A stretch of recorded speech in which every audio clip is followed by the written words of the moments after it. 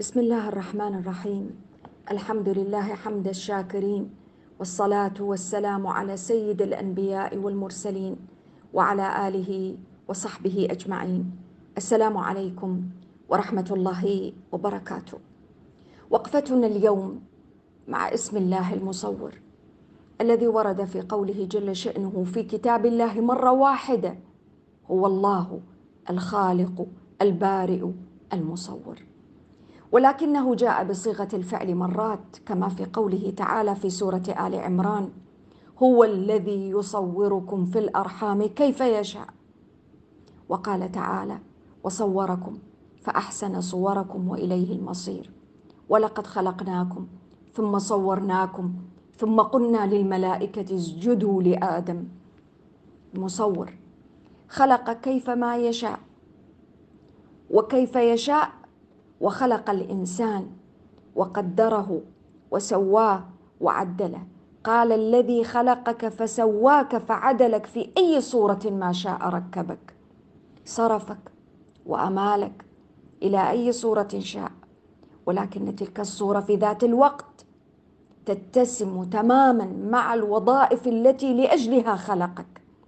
صور كل صورة، لا على مثال يحتذى ولا رسم يرتسم. تعالى الله عن ذلك علوا كبيرا. خالق بارئ مصور، إذا أراد شيئا قال له كن فيكون على الصفة التي يريد والصورة التي يختار. في أي صورة ما شاء ركبك. أنشأ الخلق على صور مختلفة، صوركم وصوركم فأحسن صوركم. وتلك الصور المختلفة التي جعلت من الناس من هو الأسود ومن هو الأبيض ومن هو الطويل ومن هو القصير ومن ليتعارفوا فيما بينهم، وليس ليتفاضل الأبيض على الأسود ولا هذا على ذاك بصورة صورها الله عليه. أمال خلقه وعدلهم إلى تلك الأشكال والهيئات التي توافق تقديره وعلمه وحكمته ورحمته سبحانه، في ذات الوقت تتناسب مع المصالح والمنافع التي لأجلها خلقهم الله على هذه الأرض ليقوموا بما أمرهم به. هذه الصور المختلفة والهيئات المتباينة من الطول والقصر والحسن والقبح والذكورة والأنوثة والبياض والسواد والتي كلها أشكال متعددة ومختلفة، ليست بمدعاة للتفاخر ولا للسخرية فيما بيننا. بعض الأشخاص يسخر من هذا ومن ذاك لأن الصورة قد اختلفت عن الصورة التي في ذهنه أو في مخيلته.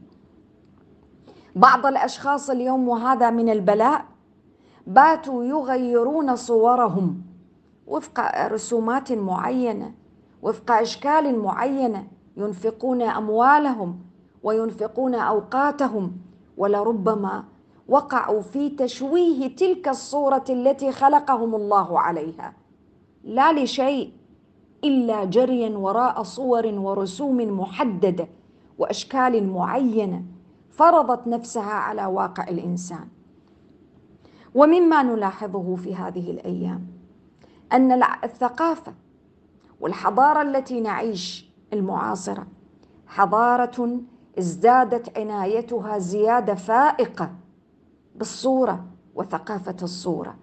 كل شيء يدور حول الصور، حتى ما اخترعه وتوصل إليه الإنسان بطريقة أو بأخرى يتمحور حول الصور. جميل أن يهتم الإنسان ويعتني بالصورة، ولكن عليه في ذات الوقت وذاك أثر من آثار الإيمان بأن الله هو المصور الخالق البارئ، أن يدرك أن الصورة والمظهر الخارجي ليس هو كل شيء، وأن هذا المظهر في واقع الأمر ما هو إلا شكل يظهر للناس، ولكن الأهم الذي ينبغي كذلك أن يعتني ويهتم به وذاك المخبر، تلك الصورة التي لا تظهر للناس ولا تظهر للعيان، ولكنها أمام الله سبحانه وتعالى هي التي يريدك منك، يريد منك أن تطهرها وتنقيها ولا تدسيها بشدة ولا بكثرة الإقبال على تجميل وتزيين الصورة الخارجية والبعد عن تلك النفس والروح التي تشكل الصورة الداخلية.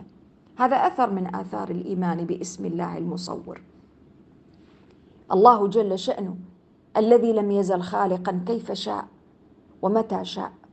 هذا الانشغال بالصور الظاهرية الخارجية لتكون وفق مواصفات معينة حددتها بعض الثقافات أو بعض الجهات أو بعض الوسائل الإعلام المختلفة، ووضعت لها رسوما ومواصفات خاصة بها، وسواء أردنا أم لم ننتبه لذلك نجد أنفسنا ندور في ذلك الإطار وفي ذاك الفلك، نريد إلا أن نكون مثل تلك الصورة، على الرغم من أننا بإيماننا باسم الله المصور سندرك تماما أن خلقة الله لنا في صور متباينة وهيئات متعددة ومختلفة إنما هو شكل من أشكال الإبداع ومن أشكال الخلق ومن أشكال كذلك الامتحان ومن أشكال التنوع الجميل الذي لا بد أن نتعارف من خلاله.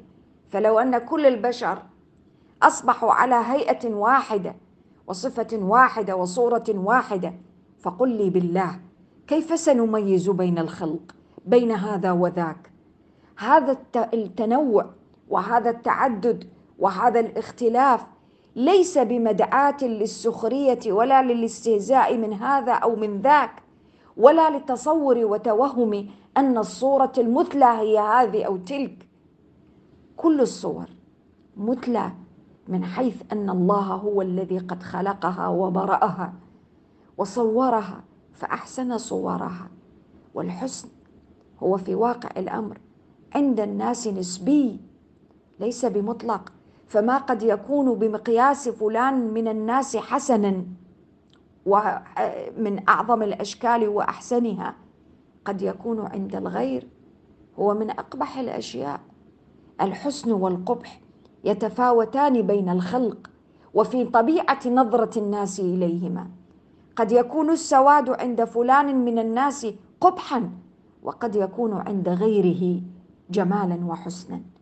فلا ينبغي للعاقل المتعبد باسم الله المصور أن يسخر من صورة صورها الله جل شأنه أو أن لا يشعر بالرضا عنها، وإنما يسخط على ما صوره الله في شكله، فيبدأ بدوامة محاولة تغيير ذلك الشكل وتلك الصورة، وينشغل بتلك الصورة الخارجية عن الصورة الباطنة الداخلية التي ينبغي أن يكون التركيز فيها على تحسين الأخلاق وتزكية النفوس وتهذيب الطباع والأقوال والأفعال. فذاك هو الشيء وهو الصورة الحقيقية التي ستبقى بعد ما أن يفنى الإنسان ويفارق الحياة. أول ما يتغير في صورة الإنسان بعد موته هو تلك الصورة والشكل المادي الجسدي، أما الصورة الحقيقية المتمثلة في أفعاله وأخلاقه وإنجازاته وطباعه وسلوكه وما تركه من انطباعات حسنة عند البشر، ذاك هو الذي يبقى ولا يزول ويبقى أثره، ويكون هو اللسان الذي يتحدث به الناس عنه بعد وفاته وبعد موته وفراقه لهذه الدنيا. شيء آخر من آثار الإيمان باسم الله المصور أن نلتفت إلى ما نصور.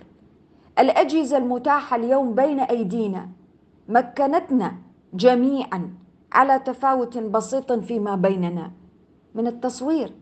كلنا بات يستطيع أن يصور، حتى الطفل الصغير الكل يستطيع أن يصور، ويبقى السؤال مطروحا: أنت ماذا تصور؟ بعض الأشخاص يدخل الآن في سباقات مختلفة لتصوير أي شيء، لتصوير حتى اللقمة التي يتناولها قبل أن يتناولها. يبقى السؤال مطروحا: ما القصد؟ ما الغرض؟ لماذا؟ هل المطلوب من هذا التصوير ومن هذه القدرة على أن نصور ونأخذ الصور أن نصور فقط؟ نصور كل شيء، نصور أي شيء. لا بد أن يكون لدينا انتخاب واختيار لما نصور، لما تقع عليه أعيننا، لما يجذب اهتمامنا، لما يستحق بالفعل أن ينشر بعد أن يصور.